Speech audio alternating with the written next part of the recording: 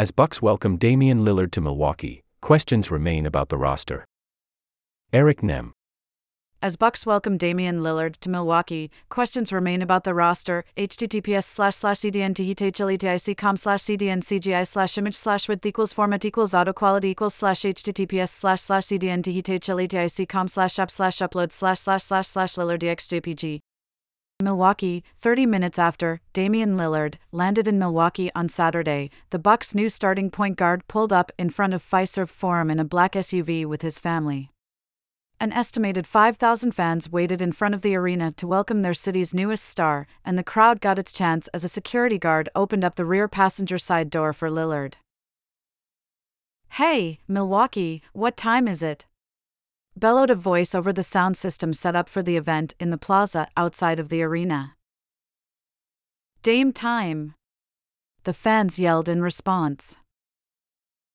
After another round of the same call and response, Lillard helped his 3 children out of the car and then shook hands with Bucks President Peter Feigin, Milwaukee County Executive David Crowley, and the mayor of Milwaukee Cavalier Johnson before making his way toward the arena on the path cleared for him through the crowd.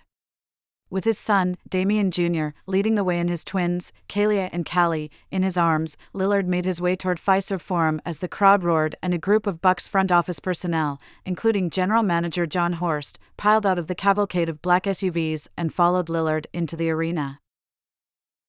While Horst and his front office staff worked throughout the last week to deliver Lillard to Milwaukee, this trip from the airport, even if ceremonious, actually brought Lillard to his new home arena. Lillard did not speak to reporters on Saturday, instead waiting to make public comments on Monday at Media Day, but he did check out his new threads in the locker room. New logo Lillard, pic.twitter.com/aa6bucksfyw, https://t.co/aa6bucksfyw.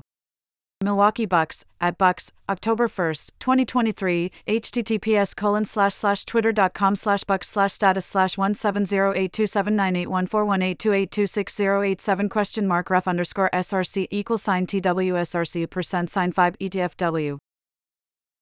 With Lillard now in Milwaukee, the Bucks have their guy in-house, and they can get ready for the 2023-24 season. Still, there are questions about the roster outside of Lillard. Let's take a closer look at them. https://theathletic.com/49080155/2023/09/28/Damian-Lillard-Bucks-offense-changes-expectations-analysis.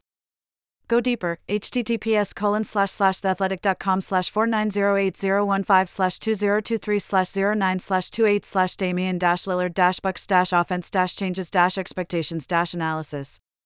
How Damian Lillard transforms the geometry and gravity of Milwaukee's offense, https://theathletic.com/49080155/2023/09/28/Damian-Lillard-Bucks-offense-changes-expectations-analysis. What about the starting shooting guard spot? While much of the attention regarding what the Bucks gave up in the trade has understandably been given to Jrue Holiday, they also gave up their starting shooting guard for the last 2 seasons, Grayson Allen. While his play was heavily critiqued, Allen appeared in 138 of the Bucks' 164 regular season games and played the 4th most minutes of any Bucks player across the last 2 seasons. Figuring out how to replace Allen's spot will be a tough decision for coach Adrian Griffin. There is no shortage of candidates, and the gravity created by having both Giannis Antetokounmpo and Lillard in the lineup allows those candidates to bring something useful to the table. A quick look at the options, in alphabetical order. Malik Beasley, $. If the Bucks want to fully commit to becoming one of the league's most high-powered offenses, Beasley could be the choice. Since 2016-17, among players who have appeared in at least 100 games, the 26-year-old shooting guard is 10th in the NBA in three-point attempt rate with 9.5 attempts per 36 minutes. Every player on the floor in a starting lineup featuring Beasley would present problems for defenses. Marjon Beacham, $. The second-year wing is unproven, but could be the most versatile defensive option. At 6'6", with a 7-foot wingspan, Beacham offers serious length. He spent most of last season covering point guards and shooting guards, which would fit well with Lillard because it would keep him off the opponent's top option defensively. Pat Connaughton, no one has played more minutes with the other 4 starters than Connaughton, and that includes Lillard because they were teammates in Portland for the first 3 years of Connaughton's career. The 30-year-old wing is a floor spacer, competes defensively and doesn't need a ton of shots to be happy, which could be useful considering there may not be many shots to go around. Jay Crowder, things did not go how the Bucks were hoping when they added Crowder at the trade deadline last season, but he is fewer than 2 years removed from having been a starter on the team with the NBA's best record in 2021-22, Phoenix. At 6'7", he would add quite a bit of size to the starting lineup, and the offensive prowess of the rest of the unit would allow him to focus on the defensive end. Griffin will need to think through not only what each of those players could bring to the starting lineup, but also how they might be useful coming off the bench and the potential pairings they could create staggered with one of the Bucks' superstars later in the game. What about the luxury tax implications? This will be the Bucks' 4th consecutive season paying the luxury tax. They would have narrowly avoided it during the 2020-21 season, but Holiday's unlikely championship bonus pushed them into the tax for the first time, and they have been there ever since as the ownership group has continued to approve Horst's pursuit of a championship-level roster. Before the Bucks traded Holiday, they were going to go into the season with $181,781,585 on their cap sheet with the contracts of the 15 players on the roster. That total was going to be well over the salary cap of $136,021,000 and the luxury tax threshold of $165,294,000, as well as the first luxury tax apron at $172,294,000. And while the Bucks' salaries that count against the cap would end up below the second luxury tax apron at $182,794,000, the unlikely bonuses in the contracts of Holiday and Chris Middleton would have pushed them over the second apron because that is calculated differently than the salary cap figure, as we learned from John Hollinger in mid-July. https://theathletic.com/4690881/2023/07/14/bucks-cap-situation-explained. With roughly $181.78 million in salaries, the Bucks were going to have to make a luxury tax payment of about $49.77 million after the season if they kept their roster the exact same as it was before the trade for Lillard and none of the team's contract bonuses hit.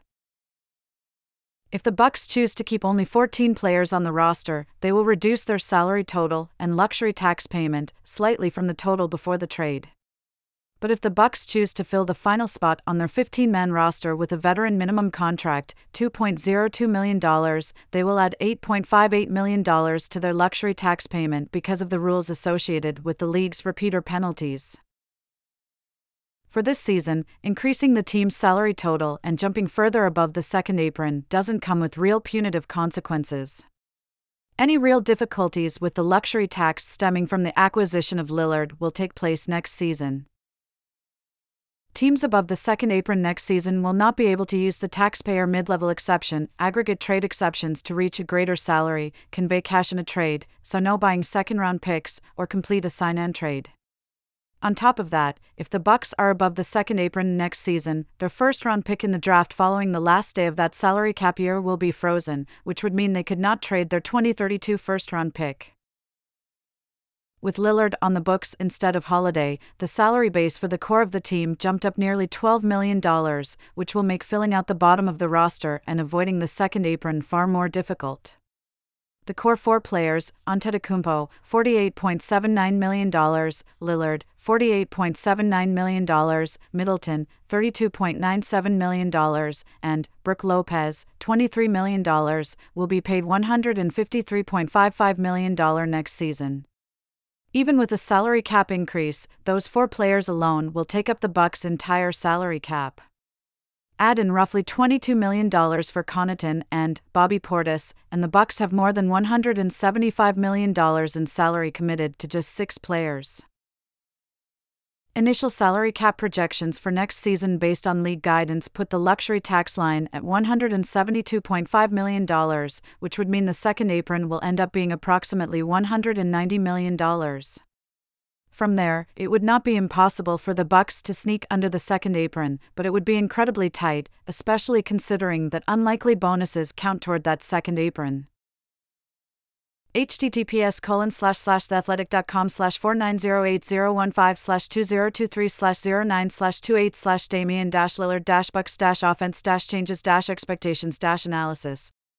Go deeper, https://theathletic.com/4908015/2023/09/28/ Damian-Lillard-Bucks-changes-expectations-analysis.